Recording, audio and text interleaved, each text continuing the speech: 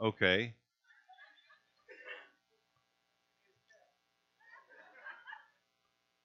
Should we check the ingredients of that cup? Oh. Okay. All right. That was different. You're trying to be different in 2021, aren't you, Josh? All right. That's a good start. All right. Amen. Yeah, whatever. All right. Let us not pay any attention to Josh, but open our Bibles to Ecclesiastes. Ecclesiastes. Now, Ecclesiastes is not a book that we turn to a lot. So if you have your Bible, I've already got mine marked, of course. But if you're opening your Bible now for the first time and you're thinking about where is Ecclesiastes, the best way I can begin to describe it to you is just to turn it open. You're going to get somewhat in the middle, or you're going to find Psalms. When you find a book of Psalms, just turn it a few more pages. There's 150 of those, by the way. And when you come to 150 Psalms, you're going to turn and find Proverbs. Then when you find Proverbs, you're going to find 31 of those Proverb chapters. And then after Proverbs, you're going to find what, Josh? Ecclesiastes, right. All right. So Ecclesiastes chapter 1 is where we're going to be today. And we're going to be in Ecclesiastes now for several weeks. But I want to draw your attention to the title of the message today before we go any further. Because you look behind me, there's a message title every week. Seldom do I draw any significance to a title. But today you're going to find is simply two words, but repetitious. One word, but the same. Same, same. Same, same. Now, interestingly, several years ago, I think I've mentioned this to you before, in the summer of 2013, I went on a 21-day missionary trip to Chiang Mai, Thailand. And while we're in Thailand, the whole intent to being there, as I was still in seminary with some other Southwestern Baptist students, was to go and to witness particularly to predominantly Buddhists who make up the majority of the country, and to the rest of them would be Muslims. There are a few Christians while we were there that we noticed, but majority of them are by far Buddhist, with most of the others Muslim. And our intention was to simply go there and begin witnessing to them, tell them the good news of the Lord and Savior Jesus Christ, some of which have never heard of Jesus. But while we were there, the trip was fairly successful. We had many people we witnessed to in and around Chiang Mai. Many of them come to know Christ as Lord and Savior. While we were there, we didn't always begin to witness. We always had a little free time in which we could do things as well. And one of the things we did during the free time was we go down to the marketplace. Now, the market was rather interesting. Of course, we could witness at the market. We had to be careful at times in how we were doing our witnessing. But we could witness at the market. But primarily, we were going there to do some shopping. It'd be like a large, really large flea market, but really with better bargains. And there's anything and everything you can find at the market. So as we're going there, me and my fellow students, we began to do some shopping, began to look around, and we noticed several different types of apparel. One of them was a T-shirt. On the T-shirt were these words: same, same. That's all it was. A variety of colored T-shirts with just one word repeated after the other. Same, same. Well, I saw the shirt. It didn't mean anything to me. But some of my fellow students began to look at the shirt, and they began to purchase the shirt. And then they began to go back and get another shirt and purchase another shirt. I said, why are you purchasing these shirts? It's got one word that's repeated itself. It's got same, same. Why do you find this interesting? And they told me, because that's how the world is. Things never get any different. It's always the same thing over and over again. I'm thinking, that's a pretty bleak outlook for a bunch of seminary students. But that's what they expressed. That's how they felt. That things never get any different. It's always the same thing over and over again. The shirt is correct. It's the same, same. So same, same in our title really is expressing the words of Solomon to some extent. Solomon is going to tell us, we're going to look into his words over these next several weeks. We're going to find he's saying there's nothing new. There's nothing new under the sun. He's going to tell us everything is meaningless. We're going to find those words somewhat in the 11 verses we look at today in the first chapter of our messages and series pertaining to Ecclesiastes. But we need to back up a little bit, and we need to begin to think about why. Why?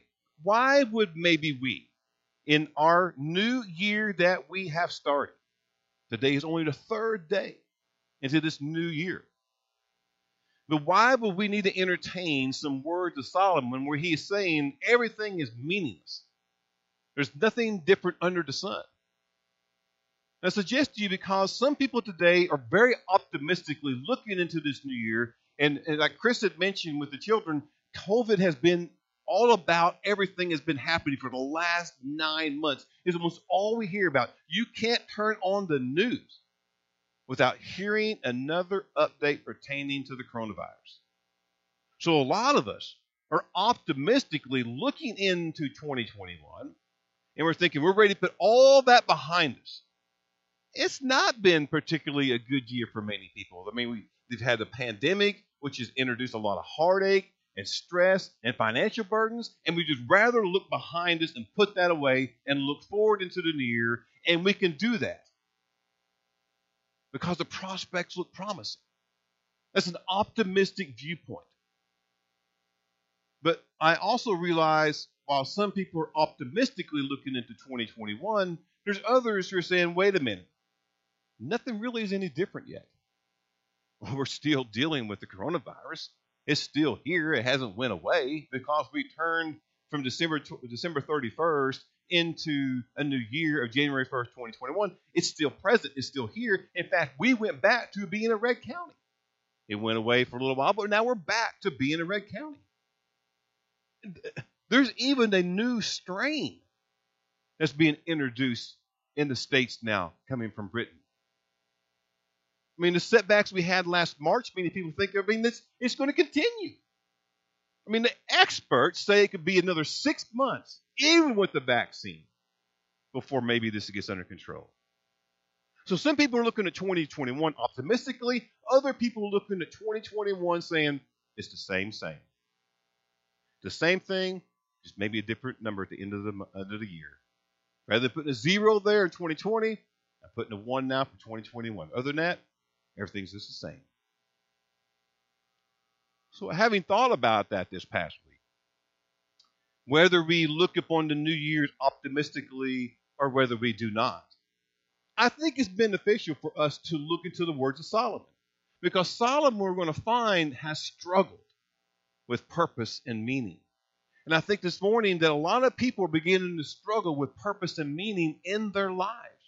Maybe it's something we've already struggled with and just kind of set it aside, but all these things that happened in this past year, looking into the new year, thinking it's not really any different, brings back up the question pertaining to whether and what is the purpose of meaning.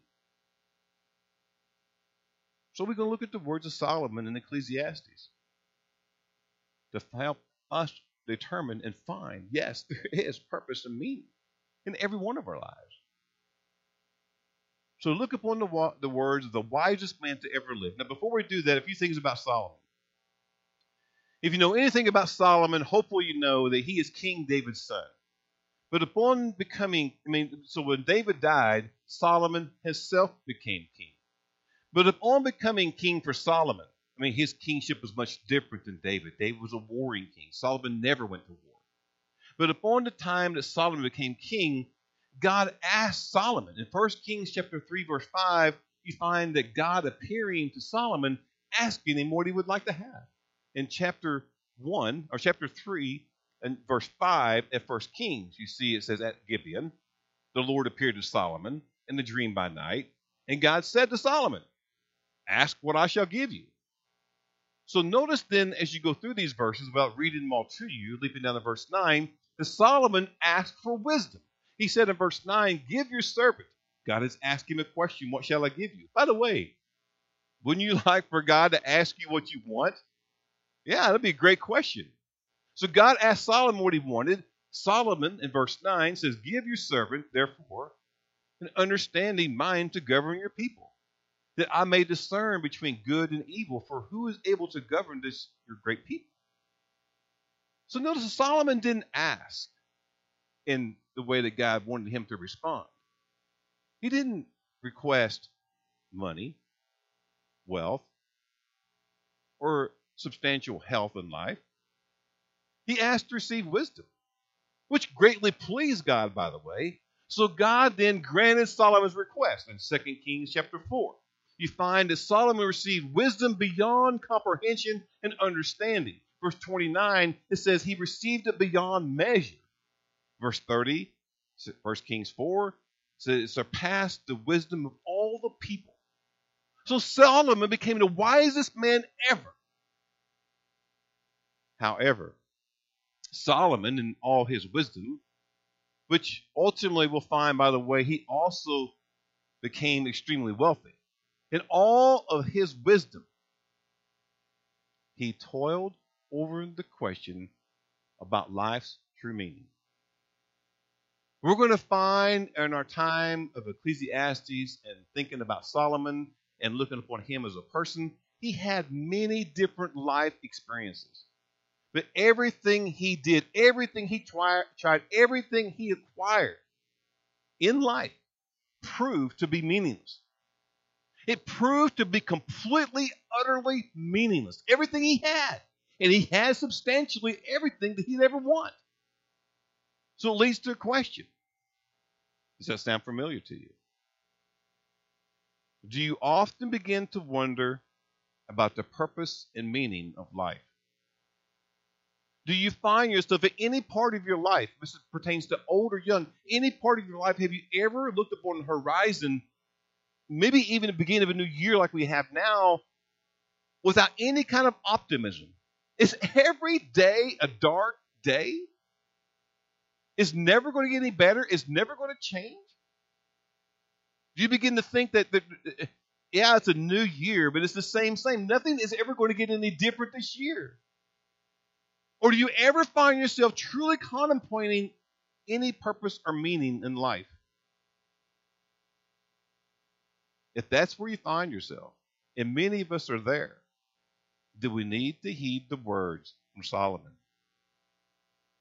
Because Solomon is going to ultimately declare that life is meaningless apart from God. Life is meaningless apart from God. Miss Solomon's life lessons, no matter where we are in life, are beneficial to every one of us. So we begin by looking into the very first chapter of Ecclesiastes, a book rarely mentioned, rarely studied. Rarely do you hear a sermon from Ecclesiastes. But we go in a series pertaining to Ecclesiastes to help us find purpose and meaning. And yes, life is meaningless apart from God. Stand with me this morning as we do so to honor the reading. We're again in Ecclesiastes chapter 1. We're going to read the first 11 verses of the words of Solomon. Ecclesiastes 1, verse 1. The words of the preacher, the son of David, king in Jerusalem. Vanity of vanities, says the preacher. Vanity of vanities. All is vanity. What does man gain by all the toil at which he toils under the sun? A generation goes, and a generation comes, but the earth remains forever. The sun rises and the sun goes down, and hastens to the place where it rises. The wind blows to the south and goes around to the north. Around and around goes the wind, and on its circuits the wind returns. Verse 7, all streams run to the sea, but the sea is not full. To the place where the streams flow, there they flow again. All things are full of weariness, and man cannot utter it. The eye is not satisfied with seeing, nor the ear filled with hearing. What has been is what will be, and what has been done is what will be done. And there is nothing new under the sun. Is there a thing of which it is said, see, this is new? It has been already in the ages before us. There is no remembrance of former things, nor will there be in remembrance of later things, yet to be among those who come after. Oh, Father, Lord, we thank you for the reading of your word, Lord, and this series that you allow us to embark upon. Lord, we pray that you'll give us the word and Let us hear the things, Lord, that you want us to hear as we begin to put things in perspective for this new year.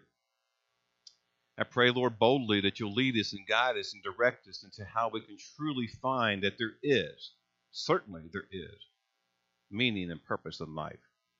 And how we need to in our lives, maybe right now, this day, this year, draw even closer to you. So, Lord, we invite your presence to lead, to guide, to anoint this time we're together. Let us then, Lord, receive this message you have for us today in its entirety. Thank you for what shall happen here and for the days beyond. In Jesus' name we pray. Amen.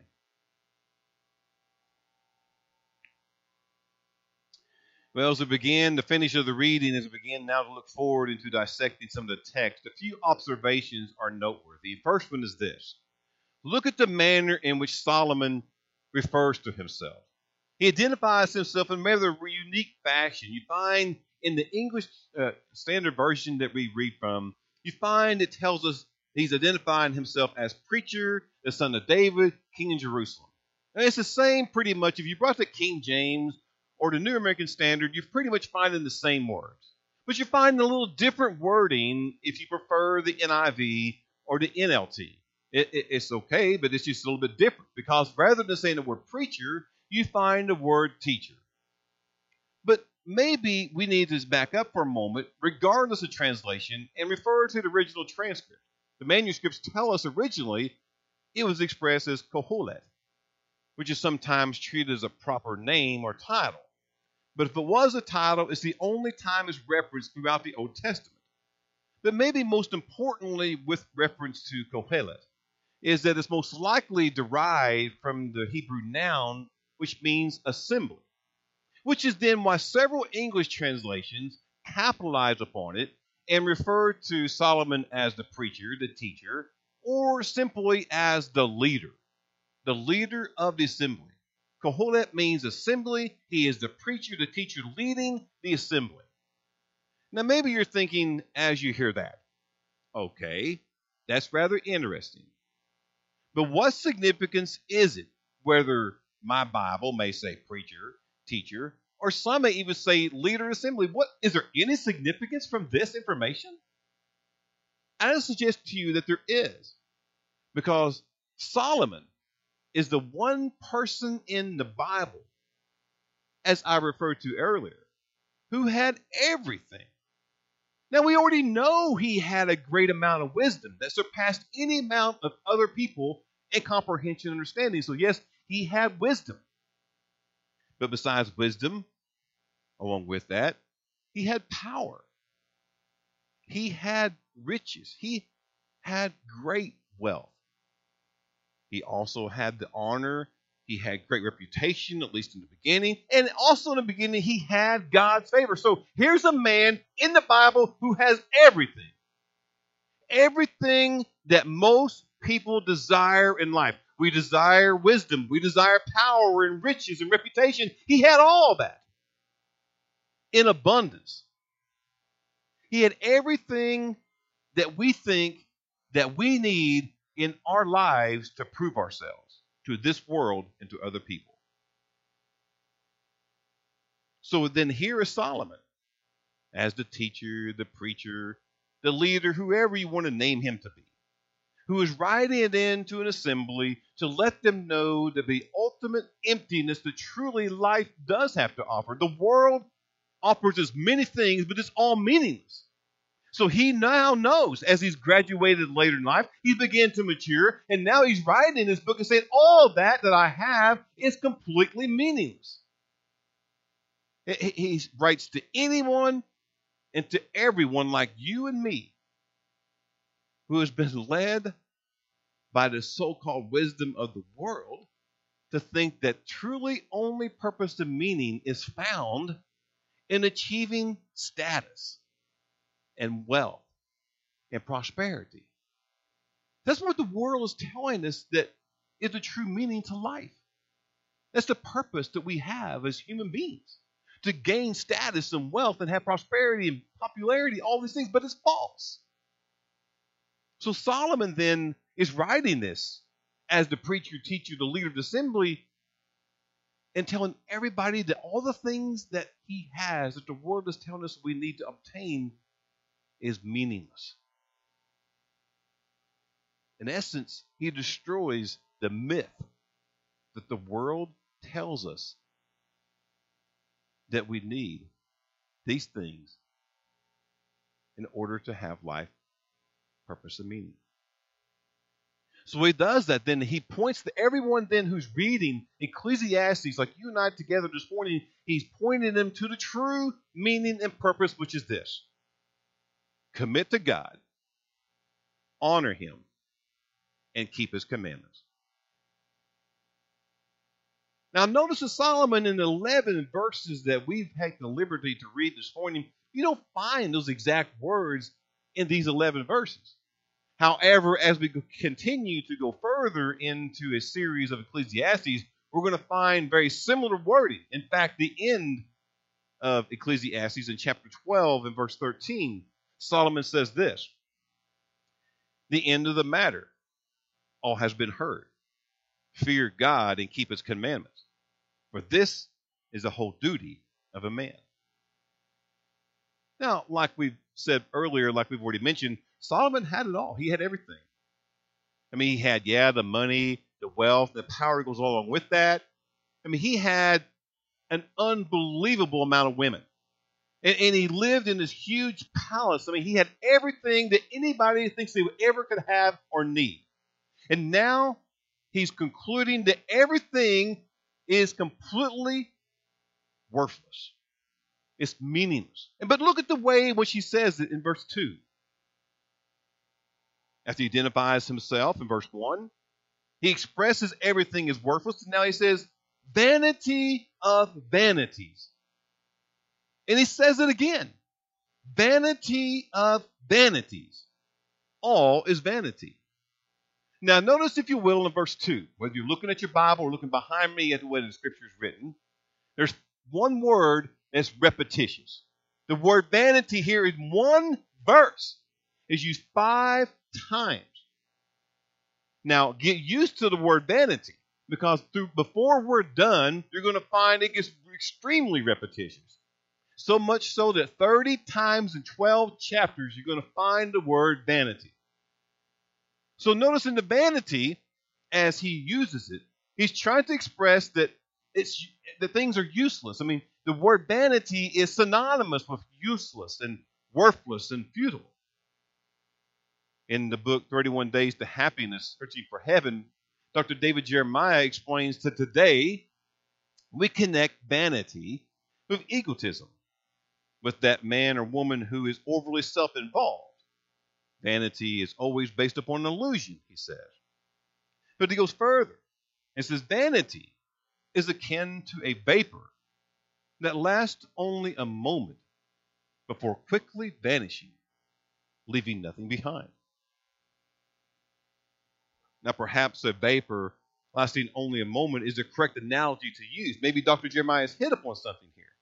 Because in the word vanity, going back to the Hebrew, you're going to find the word vanity in Hebrew is hebel, which literally means breeze, breath, or vapor. And so now hebel then is used a number of ways in the Old Testament. I mean, the number of ways we see used, hebel, gives us a very clear picture that what the preacher is telling us true is to form, that things are a vapor and meaningless under the sun. First, we consider the words of the psalmist, who in Psalms 39 expresses human life is like a vapor. He says, you have many days, a mere handbreadth, the span of my years as nothing before you. Each man's life is but a breath, or a hebel, like a vapor that lasts for a while and then is gone. Rather interestingly, as we began to think about this last week, the expression of hebel, even though it's a different word in the New Testament because it's Greek, gets the same type of expression. At least whenever our Lord is talking in the Sermon on the Mount, he begins to use that word and shape it and form it to tell us that everything that we think we have is a treasure, but is not. In the Sermon on the Mount in chapter 6, he says this: do not store up for yourselves treasures on earth, where moth and rust destroy, and where thieves break in and steal, but store up for yourselves treasures in heaven, where moth and rust do not destroy, and where thieves do not break in and steal. And he says, for where your treasure is, there your heart will be also. I mean, those very words have the idea of Hebel, that it's a vapor, it's gone only for a while. It may exist, but it's going to be gone quickly. It's the idea that earthly treasures, riches, power that we think we need in life is all meaningless.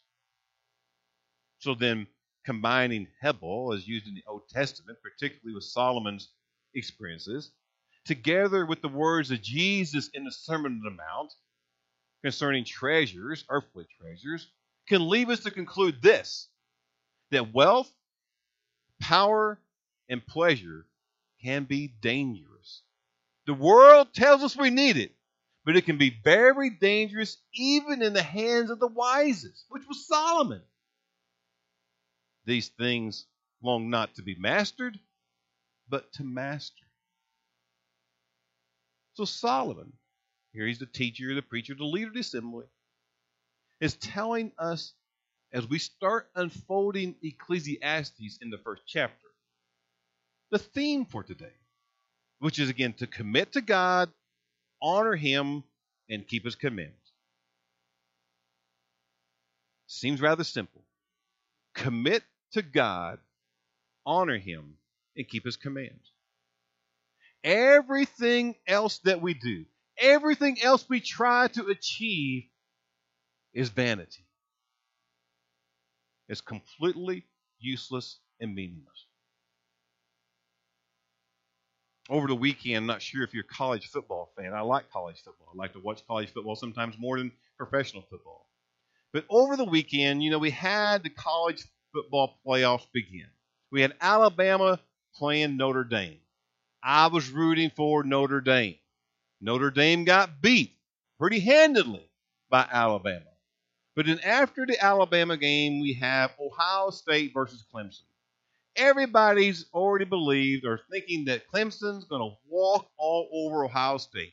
Ohio State's only played 6 games. They've won them all. Big deal. Clemson's played many more.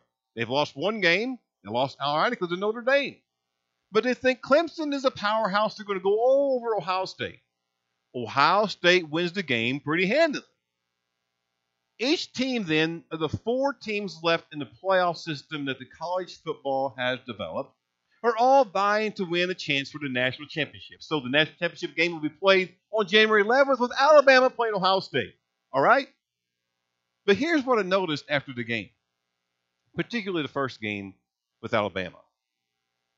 Each game, the winning team received the trophy. So as I observed the trophy being handed to the Alabama coach, Nick Saban, I observed his reaction. It's like Nick Saban takes the trophy. He takes it for a moment, glances at it, quickly passes it off to somebody. It didn't mean anything to him. He's not in it for this trophy. He's in it because he wants the national championship trophy. So to Nick Saban, coach of Alabama, who already has 6 championships with Alabama, this particular trophy he received for beating Notre Dame is completely, utterly meaningless. It's Hebel. It's like a vapor that's going to be gone for a while. It don't matter to him. He has 6 national championship rings. He wants the 7th. So I'm thinking about this. I'm thinking that's similar to Solomon. I mean, Nick Saban's got all these championships. Alabama's a powerhouse. That little trophy means nothing to him. Solomon is similar.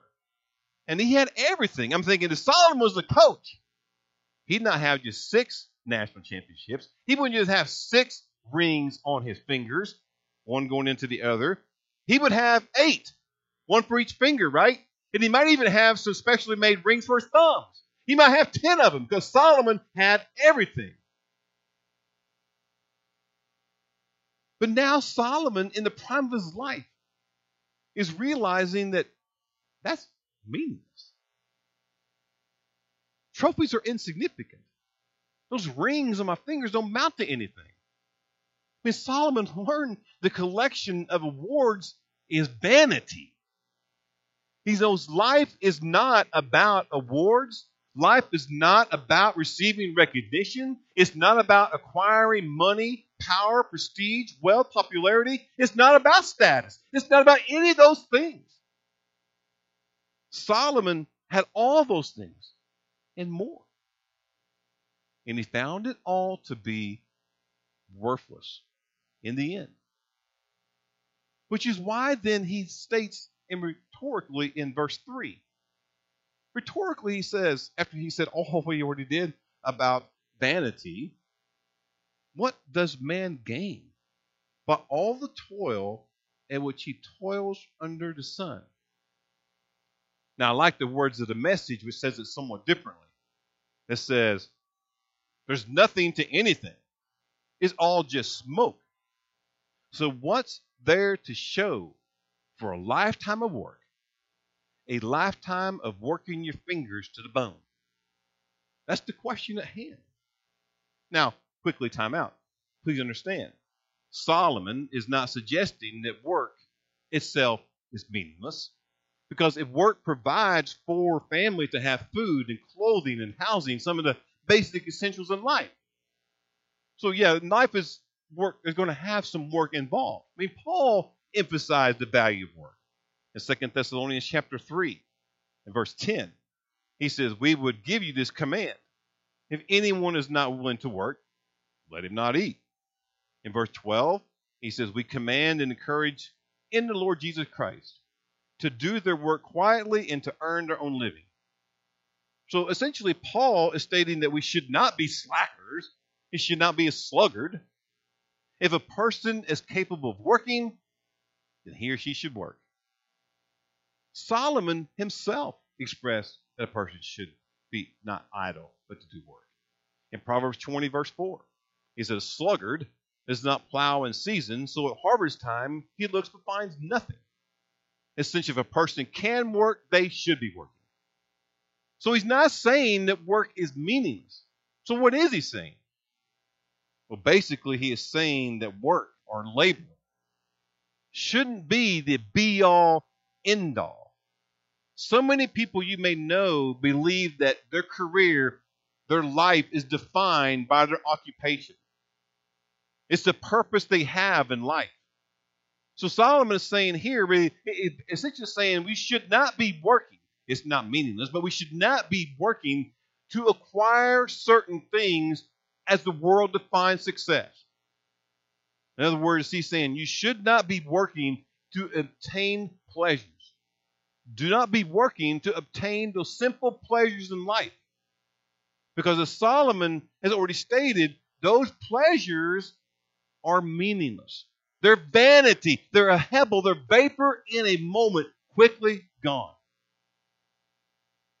So in short, people, he says, gain no ultimate advantage or profit from all their tireless labor, because it too is vanity if it is leading them to work tirelessly to the bone to acquire wealth and obtain earthly treasures.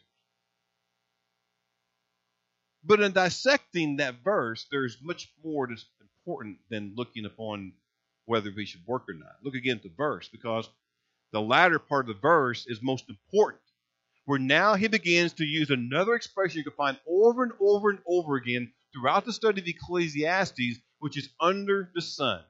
The three words, under the sun, should grab our attention, because we're going to see it over and over to the point of 29 more times throughout Ecclesiastes. Notice how it's repeated even in verse 9, under the sun. So what is Solomon then, if it says it so often, what is he meaning by under the sun? Well, under the sun means exactly what he says. Literally, life under the sun, as in life on earth. One scholar I was reading stated it simply, under the sun implies an earthbound view of things. Now, that's important to remember, because Solomon, all of his life experiences, and all the things that he had obtained and acquired, he began to drift away from God. In the beginning, God was very pleased with Solomon. Solomon asked for wisdom. God granted him the wisdom. ultimately led to substantial wealth and power and prestige, and they begin to drift away from God. With all the wealth, the power and standing, Solomon drifted away from God. Remember we stated earlier, wealth, power, and pleasure can be dangerous even to the most wise. So Solomon allowed all these things then that he acquired to master him. His life experiences were conquering his heart. And ultimately, he learned that none of those things would fill the void in his heart. Every person, you may have heard it before, has some sort of empty void in their life, in their heart. And they try many different things throughout their life to think this is what's going to fill my void in my life, in my heart. This is going to be it. This is going to give me the satisfaction I'm looking for. Solomon was doing all that, trying to find that ultimate void to be filled with some sort of satisfaction. He found it could not be.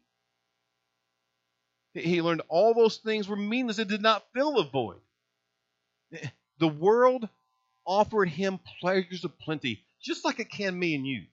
It can offer all kinds of things to fill the void.